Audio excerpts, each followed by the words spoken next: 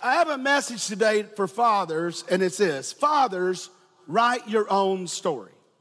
Fathers, write your own story. Your story is your life. Your story is your legacy. Your story is the influence you leave on those in your life that call you father or that you mentor and leave the greatest impact on. Now, let me just give you some stats, and these are only up through 2015. They're way worse than this, about fathers in our nation. So we see here some facts. So overall emotional well-being and stuff is better when children are in the home with their father.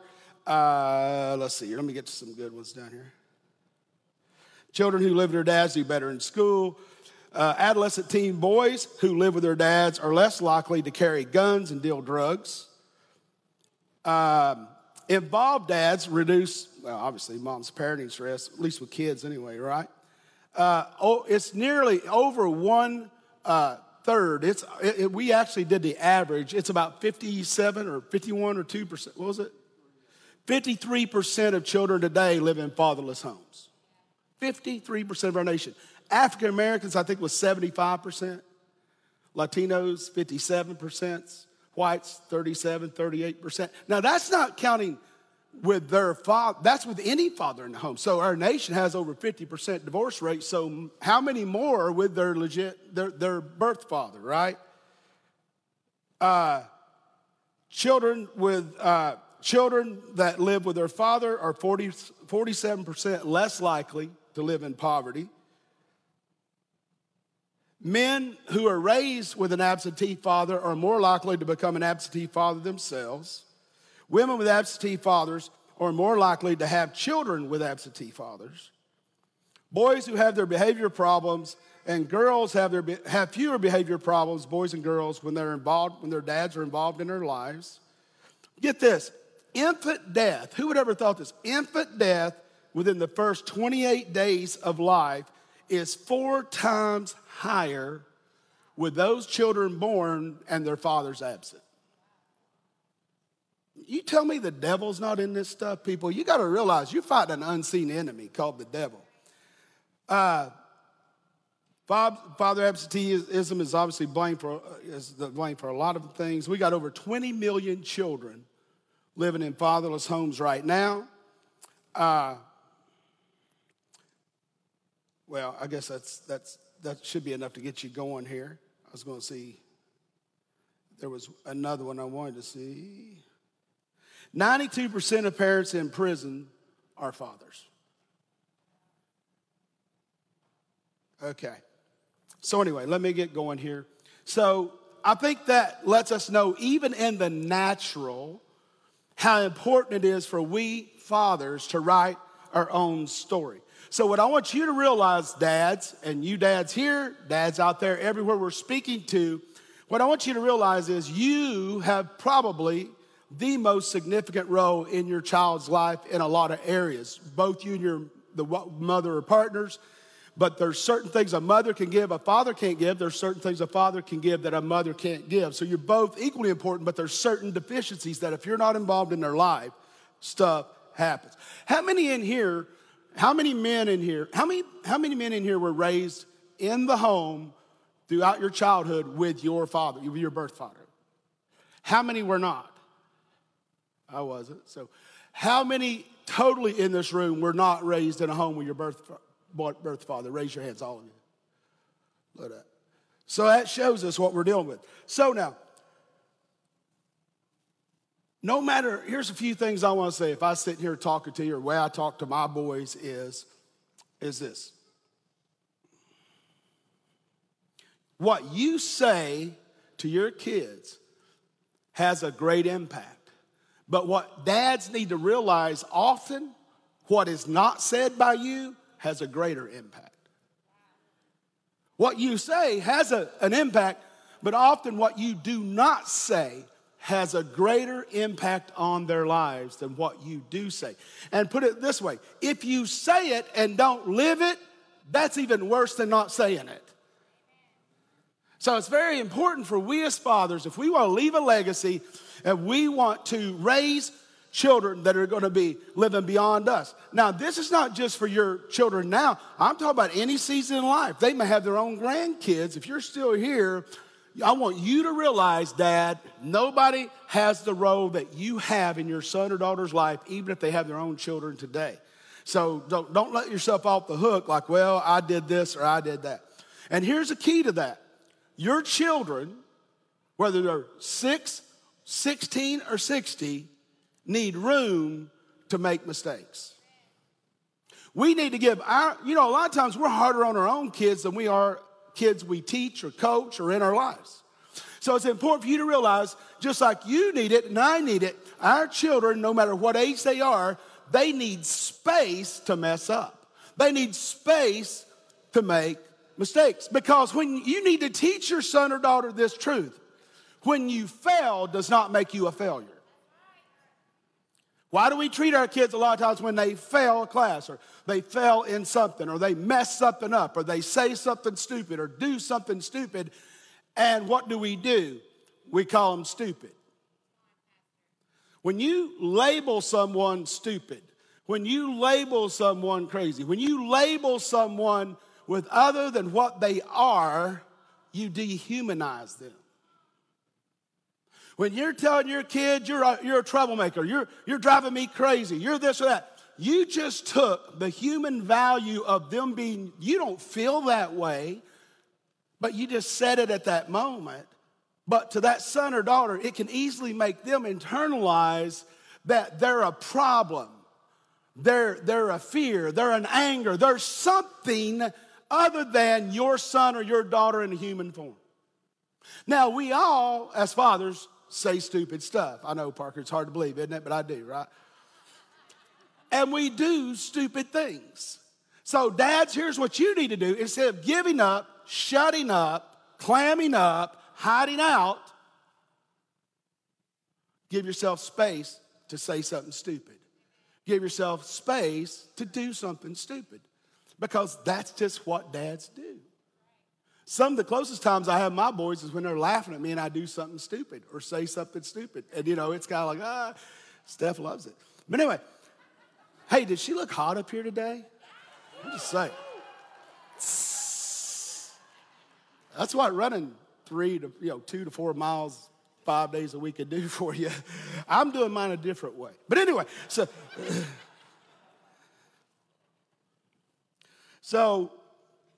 the key is, if you're going to write your own story, is this. You want to write a story you want to celebrate. You want to write a story that when you leave this earth, you're happy and you're pleased that you wrote it. So no matter what situation, no matter what problem you're working through with your child, remember this. Remember this. Love them in the beginning, love them in the middle, and love them in the ending. Of whatever the circumstance is, whatever the trial is. I told this story and got choked up on one of our coaching calls for our leadership team here. And I said, well, we got kids in here, but you'll understand your pastor's not perfect. I'm not going to curse, but you'll understand more. Probably not. No, I'm just kidding. See, if you're awake out there, don't fall off your couch. You got coffee in your hand or something. You should be all right out there. So I'll never forget, my stepfather had for a couple years, and then he was killed in a coal mine accident when I was 13, was in the mines 8 months before they could get his body out. And we had lived in another city. We'd moved back home. I love sports. I went to another high school to another county to play sports, basketball, and I was a freshman on the JV team and all that. Right after basketball camp that summer, I had a motorcycle wreck, being stupid, trying to scare a friend, hit a dog that came out between the car, threw him in a yard, and I stayed on the bike and broke my leg. So I had a cast up to here, and you didn't have the treatment therapy you have now, so my knee was stiff, all that. So I had to quit basketball. Never got to play again in high school competitively. And I did get to play baseball going into my junior year, but I was out of sports for a few years. Well, I'm out of sports for a few years. My big brother's in Korea. The rest of my family's pretty well grown. I'm here with Mom and my little sister, and I'm pretty depressed. We moved back home. I start partying. I start doing things I shouldn't do, smoking dope and jumping rope.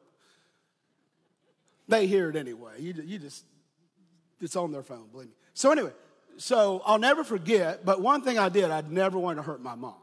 I always loved my mom because she always loved me. Now, she'd get on me, she'd spank me, she'd do stuff, but, we just had such an intimate love. And I'll never forget, she was saved and was going to a little Nazarene church, and where I ended up getting saved at. And the school superintendent of schools, Mr. Branham, a very nice gentleman, he was the superintendent of all the schools in the county, went to her church. He'd get up and sing hymns, just a sweet, nice guy, right? And there was a principal and other teachers in her little church. There wasn't that many people. At that time, probably 60 people in church on a Sunday morning. So everybody knew everybody, right? So I get to hanging out with my buddy, and he says, hey, I got some reefer. You want to buy some pot? And I'm like, I don't know. You want to buy some? Yeah, sure, I'll buy some pot. I don't even know if it's pot. It looked like horseweed. I thought it, I didn't know. So he gave me a little old thing and a little cigarette clear wrapper, and I folded it up. I gave him like a few bucks. He gave it. So I'm like, why do I do this? I got to go to class. I got to go to class. I got to go to class. I don't know if I told you all this. I got to go to class. So I had a calculator. So I took the battery. This is how much he gave me. I took the battery out and put that little bit that stuck in the thing, and I closed it and put it in my locker. That wasn't a bad idea. I think I'm safe, right? About 45 minutes later, they come get me out of class, the principal, and takes me to my locker. Open your locker. Why? Come to find out, the kid was new to our school, and he was a narc, an informant, right? I didn't know it. So, and he saw where I put it, said, open it. I said, oh, okay, they can't find it. Oh, yeah, what? Opens it, goes right in, opens my, what's this, Dalton? I'm like, uh-oh, So we go to the office, and I'm just sitting there thinking, he's telling me this is going to happen, and we got the police coming, we're going to do this and that, and I'm just like, oh, God, my mom, she's going to kill me. She's going to kill me. So I'll never forget, the police come, interview me, and then back then, you're instantly out indefinitely at school back then when you did that. So I go home with Mom, I go to my room, and I'm in there going, oh, God, you idiot. Because they said, you'll be out 2 weeks, and then you go in front of the board. Well, I'm thinking, Mr. Branham, member of her church, is the superintendent, So we go through all that, and then about 30 minutes later, she comes into my room, sits down, and I'm like, okay, I'm going to get it. And she gets kind of choked up, and she said, I just want you to know that no matter what, I love you. I loved you before this. I love you now. I love you after this. You know what you did wrong. You really hurt me. And I pray you don't ever do this to me again. And I love you. I'll stand with you to get through this. And walks out. Well, I'm bawling, But that one act of grace put such a bond with us. I got this, but she said, you're grounded. Forget getting your license for another 6 months. Forget this and that. I mean, I got grounded and all that. And she went and stood with me in front of these people she knew and dealt with this situation. And what did that do for me? That was my mom, right? Imagine if a father did that. So what we need to understand is the things we say and don't say are so significant. And the actions we carry out are significant. So she left things like that as a legacy for me that challenged me as a father when there's sometimes I'm thinking I might risk going to prison because I'm getting ready to beat somebody, that I'll say, well, my God, if my mom put up with me, Lord, what they're doing is not that bad. Which they never did. I don't know. I haven't got caught doing stuff I did. I don't think they did. So, did they, Gab? Is he all right? So anyway, so what I want you to realize, guys, is especially men, the impact you have on the people you influence and the legacy you leave. So no matter what their problem is, no matter what the circumstance is, what you think, what other people think, there's always a third option. The third option is the God option, right? And I'm going to talk about that at the end of the message. But before I do, let's look at how Jesus used the God option. Look at me in Mark 11, beginning in verse 27, and we're going to see Jesus setting up the God, everybody say the God option. All you dads out there, you need to know the God option. So here Jesus is performing miracles, doing all his thing, and the Pharisees and Sadducees, the religious leaders, are trying to cross him up so they can stone him or do something like that, right? So it says in verse 27, they arrived again in Jerusalem, and while Jesus was walking in the temple courts, the chief priests and the teachers of the law and the elders came to him. And they said, by what authority do you do these things? By what authority?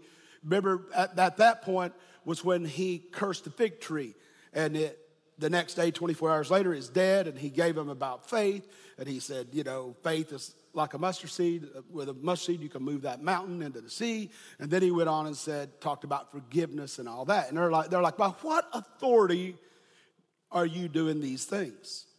So Jesus could easily just said, I'm God, you're not. Let me show you. Let me call my angels down. But he didn't. And when they asked him that, here's what how he replied. He said, I will ask you one question. Answer me. And if you can answer me, that's bold, isn't it? Because you could give any answer, right? If you answer me, I will answer your question. If you answer my question, I'll answer your question. They're like, okay. So here's what he said. He said, first of all, said, and who gave you this authority? And Jesus replied, I will ask one question, answer me, and I will tell you by what authority I'm doing these things. They discussed among themselves and said, if we say he did it, if we say from heaven, he will ask, then why didn't we believe him? So he said, you all answer it first, then I'll answer it. And they said, so if we say he's got this authority from heaven, then what? Then why didn't we believe him? But if we say of human origin, they feared the people, for everyone held that John really was a prophet. So he said, I skipped that. So he said, why did John, do you believe John the Baptist had this authority to baptize, right? So then verse 33 says, so they answered Jesus, we do not know. So in other words, they thought it through and thought, if I give this answer, we're going to put him in the position he wants to be in. If we give it, which is the truth, if I do this other answer, we could get stoned because the people will be upset and knowing the authority of John the Baptist if we come against him. And then what did Jesus say? Neither will I tell you what authority I'm doing these things. Now, later on over in this, they asked Jesus, trying to trick him, said, well, what do you believe one of the 10 commandments is the greatest commandment? And he said this, verse 29, the most important one, Jesus answered, is this. Hear, O Israel, that our Lord our God is one. But here it is. He said, here's number one, love the Lord thy God with all your heart, with all your soul, with all your mind, and with all your strength. Okay, they could go along with that. They're religious people, so that kind of goes with what their belief system, right? He said the second one is this. Love your neighbor as yourself. There is no commandment, none of the others greater than these. One is like the other. They're one, basically. So, what was he saying? So one thing, they could understand loving God and putting God first, because a lot of times they could do inhumane things like try to stone a woman in adultery, try to excommunicate a Samaritan woman because she had been a prostitute, and all these things, right? They could just kind of live out their beliefs and what they think. Because here's the thing you got to realize, guys, is we don't always accept people that look different than us, live different than us, or have different beliefs than us. But what I want you to realize, when you are raised in a fatherless nation, whether you had a father in your home or a healthy father in your home or not, all of us live in this world together, and what we believe and what we think about anything affects one another. And so your beliefs are so critical because your belief is your reality. Whatever you perceive to be true, unless someone else can convince you or prove to you that it's not true, then you're going to believe it's true. Especially when we see things, right? When we hear things. So it's really critical that you and I, especially in a time in our nation, living in a fatherless nation, where there's more of us raised in a home without a father than those with a father. That's not accounting raised in a home with an addicted or abusive father or a non-participant father. But I'm talking about in general. So just imagine, probably 25% of the people in our nation is even raised by a healthy father in a healthy home. So the key is that you and I have to realize that there is a third option. So we live by what we believe about ourselves and what we believe about others. That's the way we live, right? So I have a certain point of view of me and what my beliefs are and how I appear to people and all that, just as you do. But that doesn't mean my perception is your reality. Your reality might be better or worse of me. Mine might be better or worse of me than you have of me. But the thing I realized, Jesus left no gray area. I mean, think about how radical this is. Love the Lord thy God with all your heart, all your mind, all your soul, and all your strength. In other words, your energy, your momentum, your vigor, whatever it is about you, all of it. All is what? All is how much? All is all. Oh, all is whole. And we as fathers, if we are going to live a life and a healthy legacy that's going to be carried on, not only with our children and our children's children, others we influence and impact, if we're going to do that and live that kind of legacy, I can't raise a family that's whole until I'm whole myself. So our goal is to become whole. Remember John chapter 17. What? Jesus' final prayer request. What was it? His prayer request was, Father, I'm not going to take them out. I'm not praying you take them, us, out of the world. But I'm praying you keep them in the world. But Father, I'm praying that they become one as you and I are one. Now, how many of you believe God the Father and the Son Jesus, our Lord, were tight? I believe they give the image of what a father should be and what a child, a son or daughter should, the kind of relationship that they can be truthful, that they can be intimate, they can have knowledge and wisdom to give to their child and learn from their child as well. So it's so powerful because when Jesus said, if they can become one as we are one, then they will show the world the reason I came and who you are, so they can become children. Now, why is that so important? The reason, guys, listen to me, and I'm just talking to you. The reason, guys, I'm telling you this, that little 2-letter word, that little article is so crazy. As means the same, one, whole. What Jesus was saying, the church, the remnant people, who is the bride of Christ? Those that have Jesus as Lord and Savior and have the Holy Spirit living in you. You're born when you accept Jesus Christ as your Lord and Savior. Not when you shake a preacher's hand, not when you're baptized. When you are born again, blood bought, when your spirit is in connection with God the Father, with Jesus. You're saved by grace. Jesus is grace through faith. And when you are born again, your old man who was dead spirit is now rebirthed. And the Bible says in John chapter 3, when Nicodemus asked Jesus, what must I do to be saved? He said, you must be born again to enter the kingdom of God. And he's like, I'm an old man. How can I go back in my mother's womb? She's deceased. And he says, well, let's put it this way. You must be born again, washed by the water of the word to see the kingdom of God. So Jesus just took it to a whole nother level. Not entering the kingdom's one thing, but seeing the kingdom is the next level. Everybody say the next level. A lot of the church and the body of Christ have entered the kingdom. They died, they're going to go to heaven. They've already accepted Jesus and so on.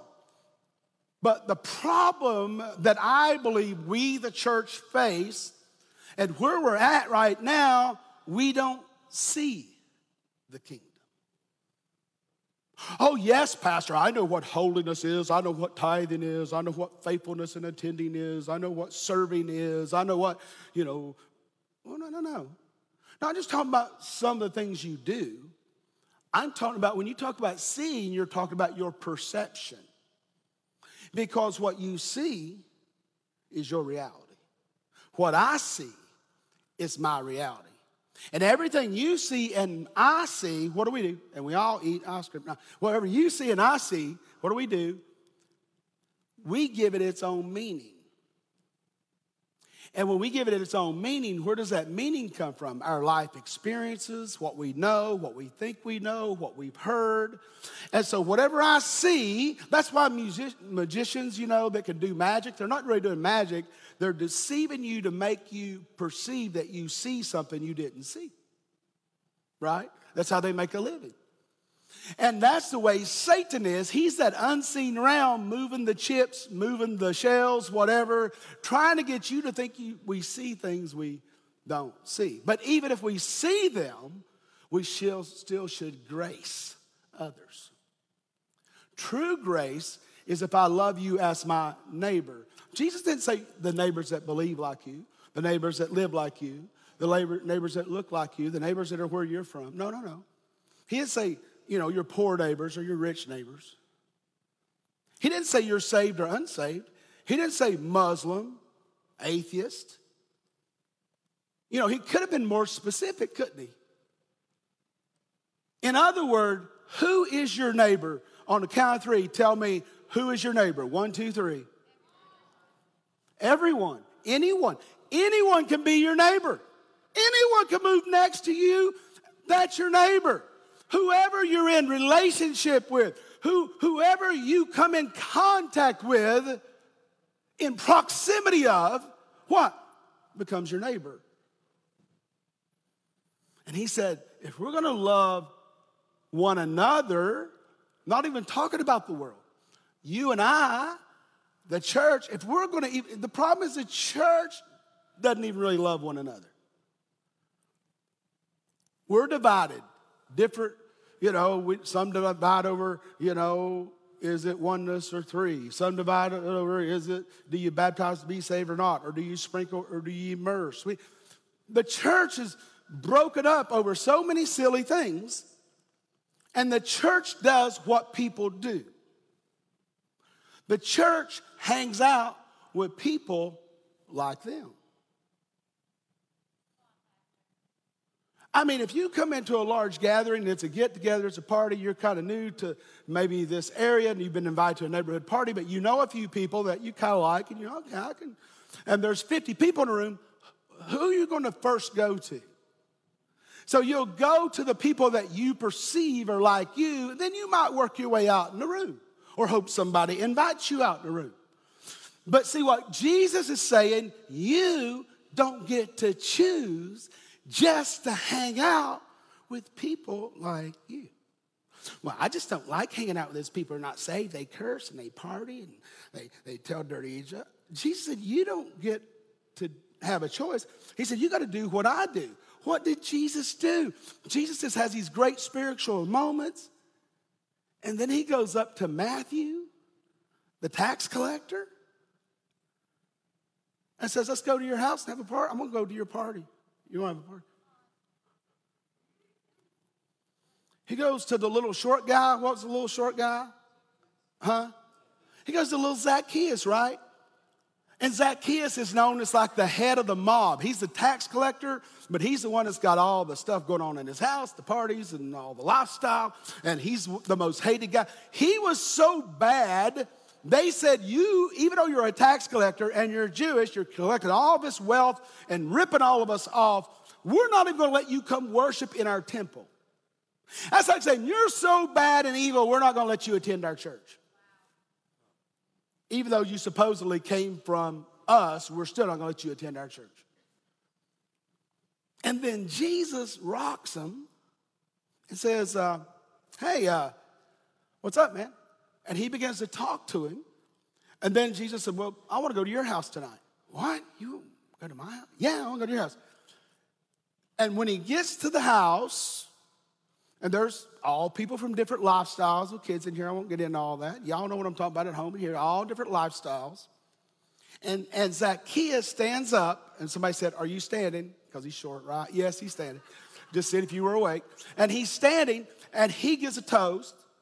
And he says, I just want you to know, I want to welcome my Lord here. Our Lord is here today. And the Jewish law, this has been a long time since I preached this. The Jewish law, I think, was you had to restore, if you stole something, you had to restore that plus 20% or something, 50, what? 5 times what it was or something like that, whatever it was. It's a lot. And he said, I want you to know everything I've taken from everyone in this city, I'm going to restore back so many folds, which it superseded way beyond what the Jewish law was that he had to command. And everybody was astonished. But Jesus still had critics. What happened there? Jesus went to someone not at all like him or like the people he drew with him and didn't invite him to his party, but invited himself to Zacchaeus' party. Didn't invite him to come to his territory, his turf, where he feels comfortable, but he went out on a limb. Zacchaeus is on a limb, right? He's too short trying to see Jesus.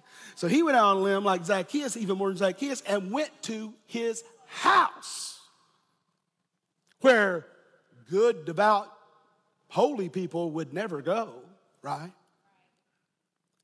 He didn't preach to Zacchaeus. He didn't say, this is what you must do to be saved. Zacchaeus asked him, what must I do to be saved? He didn't have to pound, let me show you my integrity so you might get a glimpse of what integrity is. What did he do? He just did a couple kind things and made Zacchaeus his neighbor. And when he did, it didn't just it didn't just save Zacchaeus. It restored all the wealth and the money of that city and the region that he had stolen and was holding to himself and using it for all these ungodly things and not counting giving it to Romans, but using it for all this other stuff because he's still way above that. And it brought a great impact on the whole community.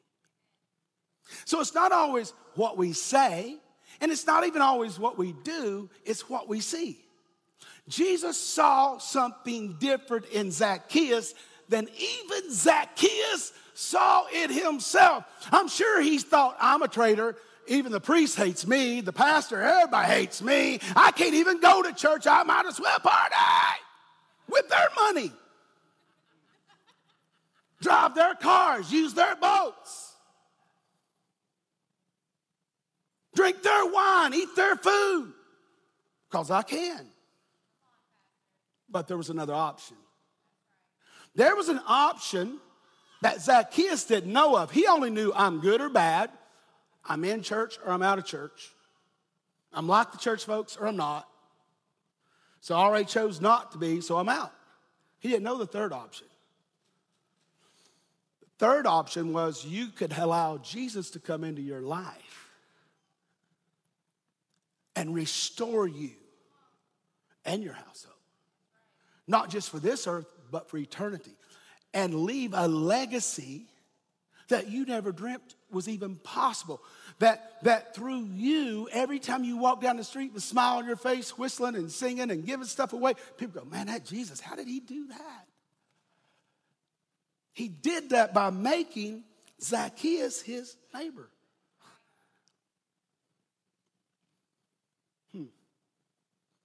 So Jesus is saying, love the Lord thy God with all your heart, your mind, your soul. He's saying, but if you don't, if you do love him, you think you do, but you cannot love your neighbor as yourself, then you don't love the Lord God, your God with all your heart, your soul, your mind.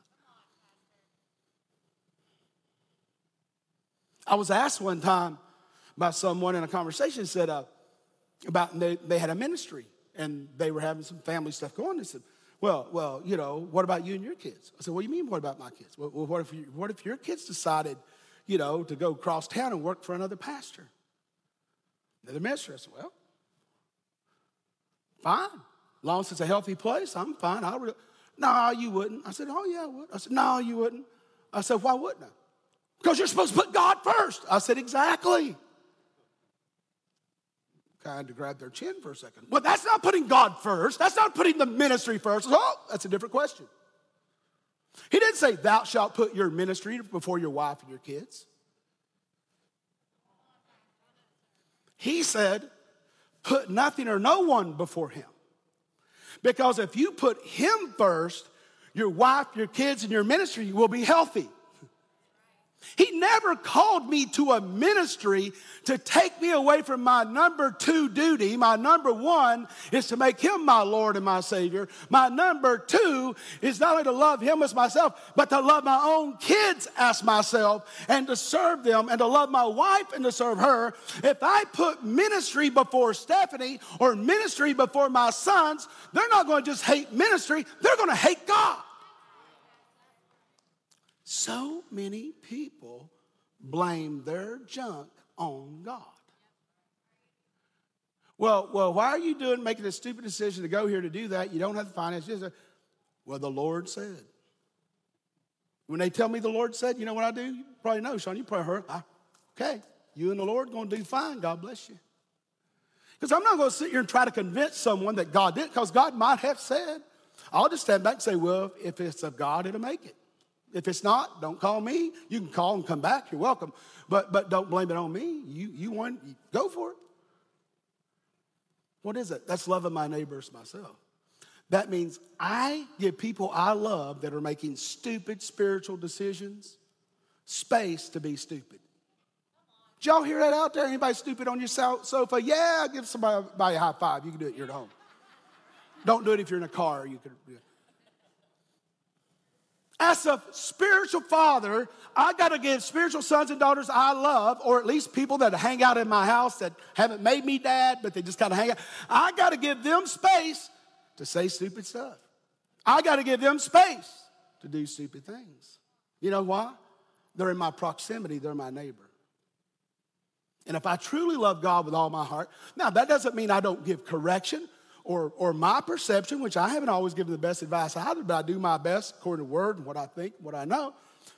But even that, I always got to realize I could be wrong. Because I could come into something with my own will and way and perception and to try, you ever had anybody try to protect you and make it worse? I've done that before, try to protect somebody and make it worse. They end up hating me anyway. I mean, that's a pretty high standard Jesus gave. Love your neighbor as yourself. In other words, he said, even if their beliefs don't line up with your beliefs. And not only beliefs. Now, when I say beliefs, you think rules, right? You think my belief for love, my belief for salvation, my belief for the Holy Spirit, my belief for prosperity, my belief for politics, my belief for this or that. Your beliefs, really, you know what they are? What you see. A lot of people say they have beliefs until they're tested, and everybody sees they don't believe what they said they believe. But what I really believe is what I see.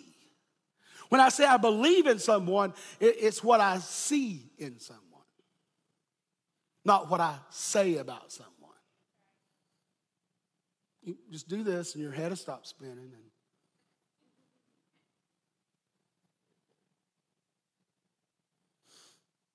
So the only one that can control what I believe is me. God can try to get through to me, but he says the Holy Spirit is gentle and kind. He's not going to overrule me. He's going to let me assess it and make a decision. Jesus died for everyone, even those that choose never to come to him, right? And rose again for everyone. So he's gentle. He's kind. He's going to allow Dalton to work that thing out and give me every tool and do everything he can, but I still have to be willing to see myself as I am, not as I think I am. That's why the first key to this house, principle of this house, is everybody belongs. What do you mean? What if they're gay or lesbian? They belong. We love them just as they are, not as we think they should be. But God says, well, then are you God? Now, I preach that we're to be married to one man to a woman, and vice versa. I preach all that stuff. So you know my beliefs. But just because I don't believe in what I say the scripture is, says that I believe homosexuality and all that is a sin, and I think it's very clear in the Bible. But that doesn't mean I'm going to treat them any less than I do any Christian or servant in this house. I'm going to love them just as they are. I'm going to see them as God sees them. Obviously, the Holy Spirit drew them to the church, so am I going to run them away because they don't believe what I believe? Well, you know what? There's a lot of you that don't believe what I believe, and I don't believe what a lot of you believe. When let's just get it out there and get down and start writing it. Well, what do you believe on? And make a list. We're going to be off. Because my perception is my reality. Your perception is your reality. But then there's that third option, grace, where we grace one another. So Jesus says when they, the church, you, me, all the people that calls Jesus Lord, become one. Then all those that are not in the church or born again can see you and me for who we are.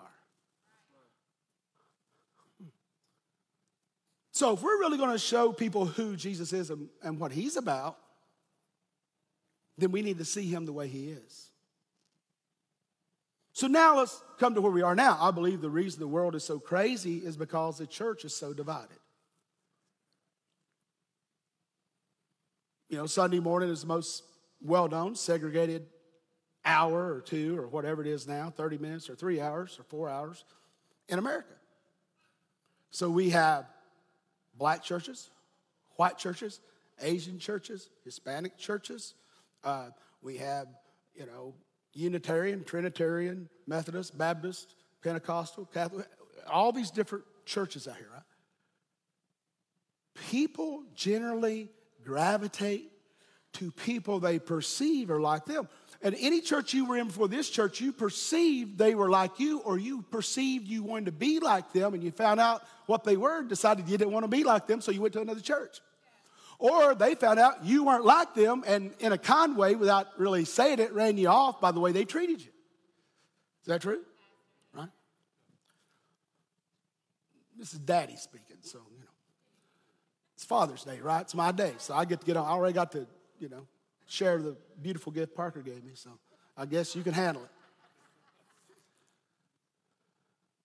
So we gravitate unconsciously, because you live 75% out of what you don't think right now. It's what you've already thought, judged, and discerned in you through your life experiences. You really have to consciously live out that 25% to change that 75% to catch it up. So what we think about someone or something or a situation will determine what's in here unconsciously will determine who or what we side with on a lot of situations. Now, I'm not here to tell you what you're siding on or not siding on is right or wrong. I'm not even here to tell you what you think is right or wrong. I just want you to know, never forfeit your third option. So let's take a today illustration of this last week. So we had a gentleman named Richard, I think it was, right, who was shot by a police officer in Atlanta. So let's say this chair represents the police officer, right? And this is the man that took that man's life. So whenever we look at this chair, and he created this action, this chair represents those that side with the police officer. Everybody saw the same video, right? But this group says, hey, I saw that video, and that man came back and took his taser and all this stuff. So, I have to say I hate it. It's horrible, but I guess he had to do what he had to do. They side with that police officer. This chair says, heck no. I saw the same video. You're crazy. And I saw that man turning and running. I saw him shot. And no, I do not side with that police officer. Whether they believe some police officer is good or not, it doesn't matter. I don't side with that. I know what I saw. I know what I saw. I know what I saw. You saw what you have seen in the past. And if you're not careful, it will muddy up what you're seeing in your reality. For instance, could there be, I'm not saying this particular police officer, I'm not judging that case, but just say if this police officer say he really did do it badly, if you 99% of the time agree with the police officer, it'd be hard for you to see anything that was wrong. But if you've been over here in the background where you've seen people, mistreated, maybe you've been mistreated, you might think most police officers are not good. You might think most police officers are good. That's beside the point. So that's your view, right? Everybody's entitled to your perception. Whether you like it or not, that's your perception. Whether I like your perception or not, you're still my neighbor. Whether I agree with who you vote for or not, you're still my neighbor. Well, if you vote for somebody stupid or not, according to me, I have to, what? Choose to love you just as you are, not the way I think you should be. And I got to pray for our unity. Is this helping? So look at this option. So we got for, against. Two options, right? Say, well, what's that crazy preacher got two more chairs? That other chair just must be a Jesus chair. Huh. Here's what 99% of the people don't get. The fourth chair is the Satan chair.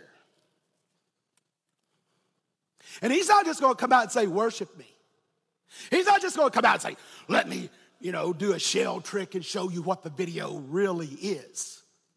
He's not going to change any facts. You saw what you saw in the video, right? You saw it.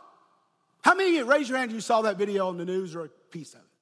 It's okay, you can do that. Don't get out, raise your hand if you did. If you didn't, you lied. Just raise your hand if you did. Raise it out, 1, 2, 3. Just so we know. Majority of the people, right? So, this chair represents Satan. Satan is not saying, putting a spell or a hex on you. He's not making you see something that you saw in your childhood that you never knew was there. No, he's giving you an option, and you can take it or not. You know what his option is?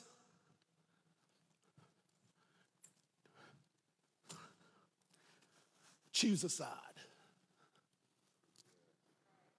Because once you choose a side, dude, that's it. That's your team. Choose a side. That police officer didn't do it. Choose a side. Once you choose it, you can't go back. Because that's your team now, right?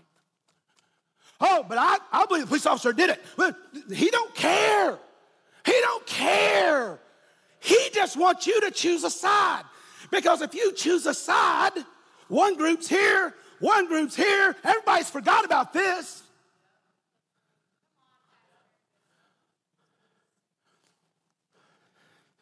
Where's God in this?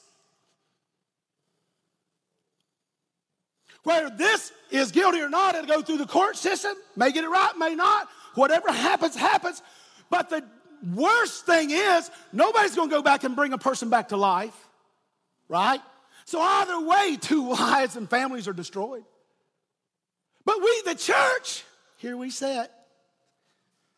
Listen to the devil. Which side did you take? But preacher, I have a right to take a side. You do. You can take a side and be ticked off, angry, upset, offended, and not love God with all your heart, soul, and mind. Because if you love God with all your heart, soul, and mind, you love this police officer, even if he did something good or evil. You love the man that his life was taken, whether he did something good or evil, whether it's his fault or his fault. As a Christian, do you have a right to pick a side? Now, I'm not saying that someone shouldn't go through justice and put in prison or put to death, whatever it is, whatever the law of the land is there. I'm just saying for you and me, the church, if we can't come into unity, who the heck are you telling Jesus' story to? If it's so important to you to be right, and you're not even sitting on the jury, but it's important for you to be right, talking to all you out there, don't hide on your sofa. Get out of the kitchen, get there and sit down and listen to me. Talking to everybody. I didn't know a dead man had rights. A dead woman had rights. Because when I'm a Christian, I'm born again, I'm dead in me and alive in Christ.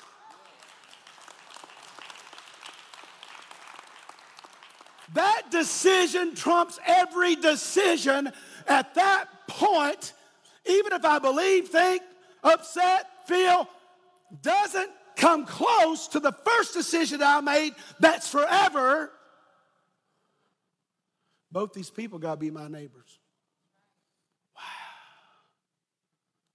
Wow. Oh. Father, forgive them. Forgive who? Can you imagine what went through Mary's mind? They stripped you. They beat you. I can't recognize you. You're bleeding. You're swollen. You're taking your last breath. And the last thing you can whisper out, forgive them. Here's why, though. For they know not what they do. You know what that's really saying, friends? It's a whole lot better for those that don't know what they're doing something stupid, than it is you and me, the church, knowing what not to do and doing it anyway.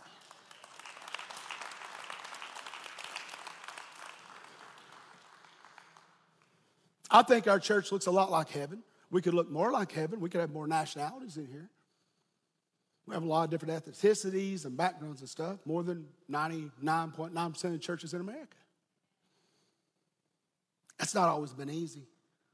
It's not always been easy to pastor a church where people vote different. It's not always been indifferent pastor a church where people are black, white, Asian, mixed, different, Hispanic. It's not always easy to pastor a church where some are documented, some are not documented. It's not always easy to pastor a church where some are addicted, some are not. Some die, overdose, some you could say. Some are straight, some are not. I'm not here to judge if somebody goes to heaven. The only one I can judge is me. Judge yourself lest ye be not judged, is what Jesus said in that day. You're not living for now. You're living for then. This is a dress rehearsal. You know, they'll say, you got an opinion? So what? Everybody has one. You know where it is. It's not here. Because your opinion, if you don't ever challenge your opinions and what you see, I'm not saying you didn't see. Yes. No, he's not guilty. Yes, he's guilty. I'm not saying that. That's easy stuff to see for you. I'm saying, do you see the third option? Because here's what Satan's doing. He's just sitting here laughing at the church. He's destroyed, and the other person over here that was killed is destroyed, and the church is split. What's the third option? So you got the first two options. What? You can believe what you believe, right? Or the second option is you can decide, you can believe as one, or you can decide to be divided. That's the two options you have. Here's the third option. You can believe what you see, but it's second to what you see. I said, you can believe what you see, but it's secondary to what you see. What you see is fact to you, and it could be the real reality. But it doesn't trump what you see here. When you do what Jesus would do and become one with him, then you become a force that can make a difference. The third option is grace. I'm going to grace someone that doesn't believe what I believe. I'm going to grace someone that doesn't talk the way I talk. I'm going to grace someone that doesn't see what I see. I'm going to grace someone that doesn't vote the way I vote. I'm going to grace someone that's different than me. Because that's the third option. Jesus, grace. How many of you think the body of Christ has been falling for some bait lately? Isn't that right? You got to choose a side, don't you? Don't let the enemy do that to you. Choose God's side. You know what Jesus' side is? To bring redemption to this man's family and to bring redemption to that man's family and have them all in heaven together. That's his goal. Yeah, but you don't understand. You're right, I don't. Because there's decisions like that I have to battle all the time as a pastor. You ever have somebody that has more than one child and you got a dispute going and you got to make a decision? Sometimes it hurts you to do what you know is right and make the right decision because you know it's going to hurt the other child. And sometimes you may even say, no, I agree with this one when you know that the other one was right just because that one can handle it and this one's not, it's fragile right now. You should be a pastor during this time.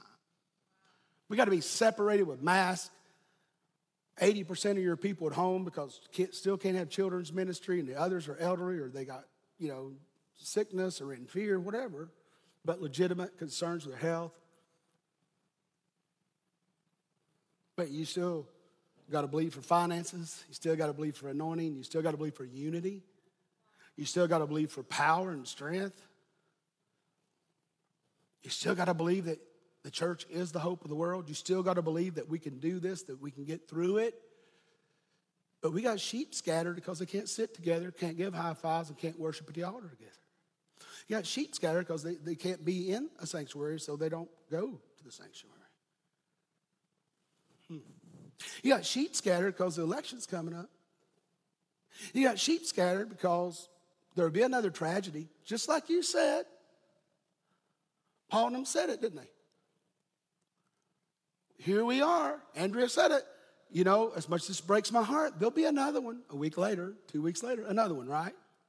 You think there won't be another one? There will be. And another one.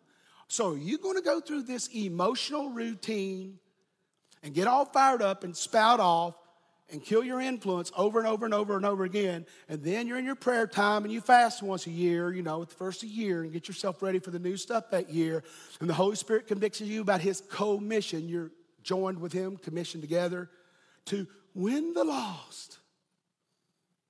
How can the blind lead the blind? I said, how can the blind lead the blind? Because I might go to heaven, but if I'm blind, I can't see the people I'm supposed to reach. Because I have no impact. I have no influence. I've thrown it away. When you get to heaven, is God going to say, look behind you, Dalton, how many you bring with you? Or is he going to say, hey, Dalton, you were right 93% of the time? I don't know. Which question do you think he's going to ask Dalton? What about you? What question is he going to ask you?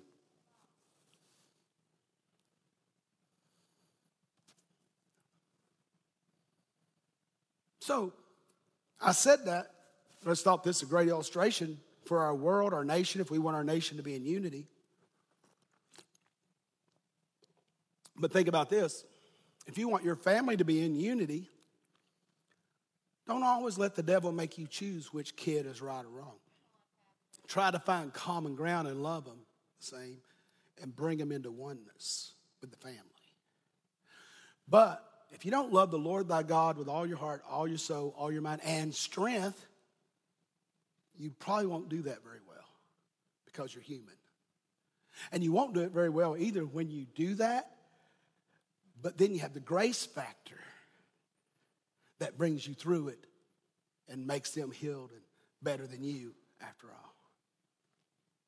So when I hear the screaming and yelling, pointing fingers, yeah, you got a good point, you got a good point, you got a good point, you got a good point. I'm not a referee. I'm like you. I got to ping pong it in my mind and get it, and then finally I just have to give it to God. Don't eliminate the grace factor. Isn't that what we're saved by? Grace? I mean, you could take any topic. You can take social justice. You can take abortion. And we could sit here and ping pong it all. Both produce death. So why should we choose a side? Injustice, social justice, and poverty is wrong. Abortion is wrong. They both produce death and death. But the Christians debate over which one's more evil. They're both evil. Get over it. And become one. Become one. Become one and stand together. I mean, Jesus did it with 12. We got 1,000 people at Cause Place Home. What could we do if 200 got it?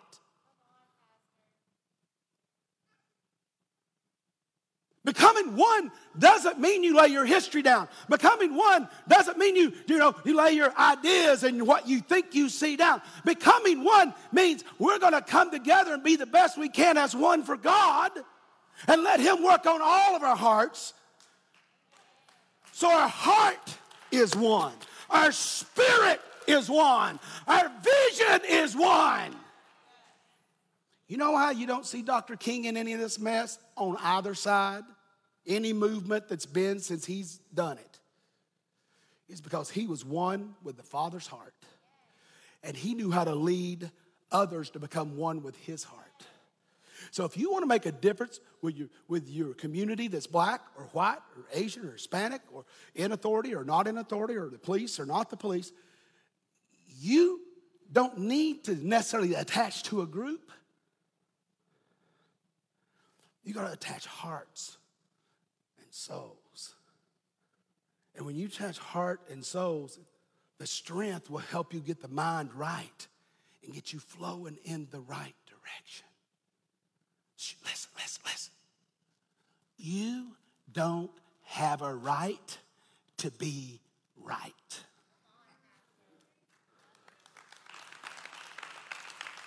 Did y'all hear me out there in social media world? You do not have a right to be right when you're a child of God.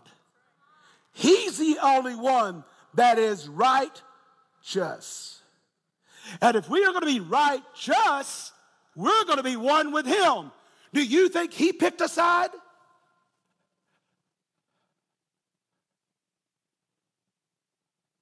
Do you think He picked a side?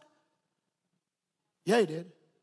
He picked both sides because both sides make a whole. Both sides make one. We, the church, have to give up our right to be right. Well, that just means if you don't stand for something, you'll fall for anything. No, you've already fell for stuff. You don't stand for something. Ooh, this is good. Feel like Mark King. If I could just do a big whoop, I would right here. Can't get that high anymore. My top of my head fly off. Just think about that. If you could be one, you're not here to unite with someone. You're here to unite with the one. You're not here to become one with a group, one with a leader, a preacher, or anybody else. You're here to become one with Him. We are to be one as He is one. That's where true unity is when we're one with the Father. And then we will affect both sides. But if we keep doing this, people, well, it must be the end of times. I just want to slap people, prophet liars that say that. I just want to slap them. It must be, that's everybody's excuse. Get me out of here, Gertrude, it's the end of times. I think he said he was coming back for a bride without spot or blemish, and I think the bride's laying in a stinking mud hole right now. She ain't even made it to the coach, let alone the chapel. The bride is muddy, messy, and messed up. And me and you, we that girl. Ooh, that'd be a good series. We that girl. We that girl. We that bride. Yeah, but if these people didn't do this, or if they didn't do that, or you know why pigs wallow in mud? To cool them down, don't they, Paul? Because they have no pores. The pores can't breathe, can't take the oxygen. So they can't perspire to let what's in them that's poisonous out. They got to roll around in that mud to get their skin moving around to get that poison like we do. We can sweat poison out. We work out, get stuff out. They can't, so they got to cool down, but they also rub around that mud to get things working, to get it worked out. That girl needs to get out of the mud. She needs to get out of the pig pen. That girl needs to rise up and let the one that can get rid of the spot and the blemish and the wrinkle and press her garments. Isn't it interesting? So much is focused on the bride's appearance and not the dude's, right? Thank God for that. But anyway, you're happy for that, aren't you, Parker? So, I was. So, all this attention, they don't go, oh, look at that groom. They go, oh, there she comes, there she comes. They don't stand for the groom, they're standing for her, right? Here comes the bride. Even if they don't know what's on the inside of her, they want to see what her garments are and how she wears them. So until the church gets its garments right, there ain't going to be no second coming of the Lord, dude. He's not coming back for some mess. He already picked a side. It's his. And his alone. And until you and I pick his side and grace instead of choose division, and love instead of being right, be righteous. Hallelujah. Hallelujah. Let's pray. Thank you, Jesus. Thank you, Jesus. Let's all stand. I'll tell you what, sit down. I told Parker I was going to show that picture. Well, you do? I said, I got the microphone. I can do what I want. Every head bowed and every eye closed. If you're in here and you say, I need some work, I'm a little spotty and wrinkled here, I'm a whatever person or good or not, whatever, it doesn't matter about that. But I got some things in my garments that I need grace in. I need the Holy Spirit to help me. Maybe it's misunderstanding, maybe it's anger, maybe it's judgment, maybe it's not, maybe it's hurt, maybe it's fear. I don't know. But your garment, you at home do this too, your garment, you need the Holy Spirit to press your garment. You need your appearance before the Father worked on a little bit. Just imagine for just a second, if you went out here and took a turn and someone came around the curve and hit your car and took you to heaven, and you're standing in front of the Father, how would you want to look? Would you want to be right or righteous? And I'm going to count to 3. Be honest with me. I've been honest with you. And my perception doesn't mean it's right. You can tell me, I wouldn't advise you to tell me I'm an idiot. You might try it, but you can. You can say it. But I think I pretty well hit a mark here because it's not me, it's the Holy Spirit. Now, you can pick and choose. See, here's the problem. You could say, well, 80% of what he said is good, but that other 20%, that's all you could think about. You might be mad about one thing I said out of 99 things, out of 100 things. See, that's proof you got some pressing that needs to be done on your garment. Because if you get upset without even hearing someone talk, you need some work done. And listen, till we get it right here in our homes, in our families, in our workplaces, in our schools, until we get this right, guys, we're not going to see righteousness. We're not going to see the power of God. We're not going to see a move of God to bring in this end time. I believe God wants to bring a move to bring in this end time, and he can do it quick, but it starts with me and you. So if you say, Holy Spirit, I need a little work, and then we're going to pray. If that's you, I'm already standing. I'm the first one to stand. 1, 2, 3. I know I need work. I don't know about you. 1, 2, 3. At home, here, in the sanctuary, wherever you are, stand. I need a little work. I need a little shaping on this heart. I need a little shaping on this garment I'm wearing. I just need a little work, Lord. Just need a little work. I want to see people the way you see them, Lord. I want to perceive people the way, Father, you perceive them. I want to feel people, Father, the way you feel them. I want to love people, Father, the way you love them. I want to love people that don't love me. I want to like people that don't love me. I want to influence people that don't even want to be around me. I want to bring eternal difference in their lives right now. Just put your hands out in front of you and turn your palms up to receive. That's the way in the Hebrew you receive. You at home, do the same. Father, right now, we just come before you. We give it all to you, Lord. We're not smart enough to figure this out. Oh, yeah. Our evidence, what's our evidence? but we have grace. I repent, and I'm sure everyone with their hands up is repenting, and you guys can repent too. We repent, Father. We got blood on our hands. Our opinions represent our blood. We got blood on our hands. Help us to serve you. Help us to grace like you. Help us to listen more than we talk. Help us to have greater influence. Help us to be your fathers. Help us make this a father generation instead of a fatherless generation. Heal our land. Heal our hearts, our minds, our cities, our nations. Heal our police. Heal our protesters. Heal those in the middle, those on each side. Father, make us one. You said you started this nation, one nation under one God, indivisible. We should not be divided. Lord, bring the church to be one so our nation can be one.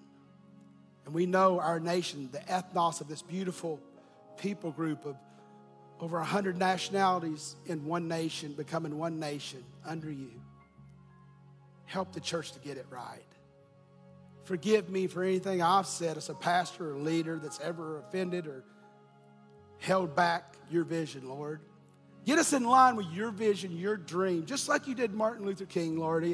He got it. He heard it. And I know, God, you're not looking to raise up one man. This is different. You're raising up men and women and sons and daughters and children and grandchildren. Raise us all up as a mighty army of grace, love, and hope so we can release faith to save our nation and so our nation can be a saving place for the world. So thank you, Daddy, because we love you so much. We give it all to you. Lord, we just renew the fact that we love you with all of our heart, all of our mind, all of our soul, and all of our strength. Now, Father, give us that same love, unity, and strength to love our neighbors as ourselves. Thank you, Daddy. In Jesus' name, amen, amen.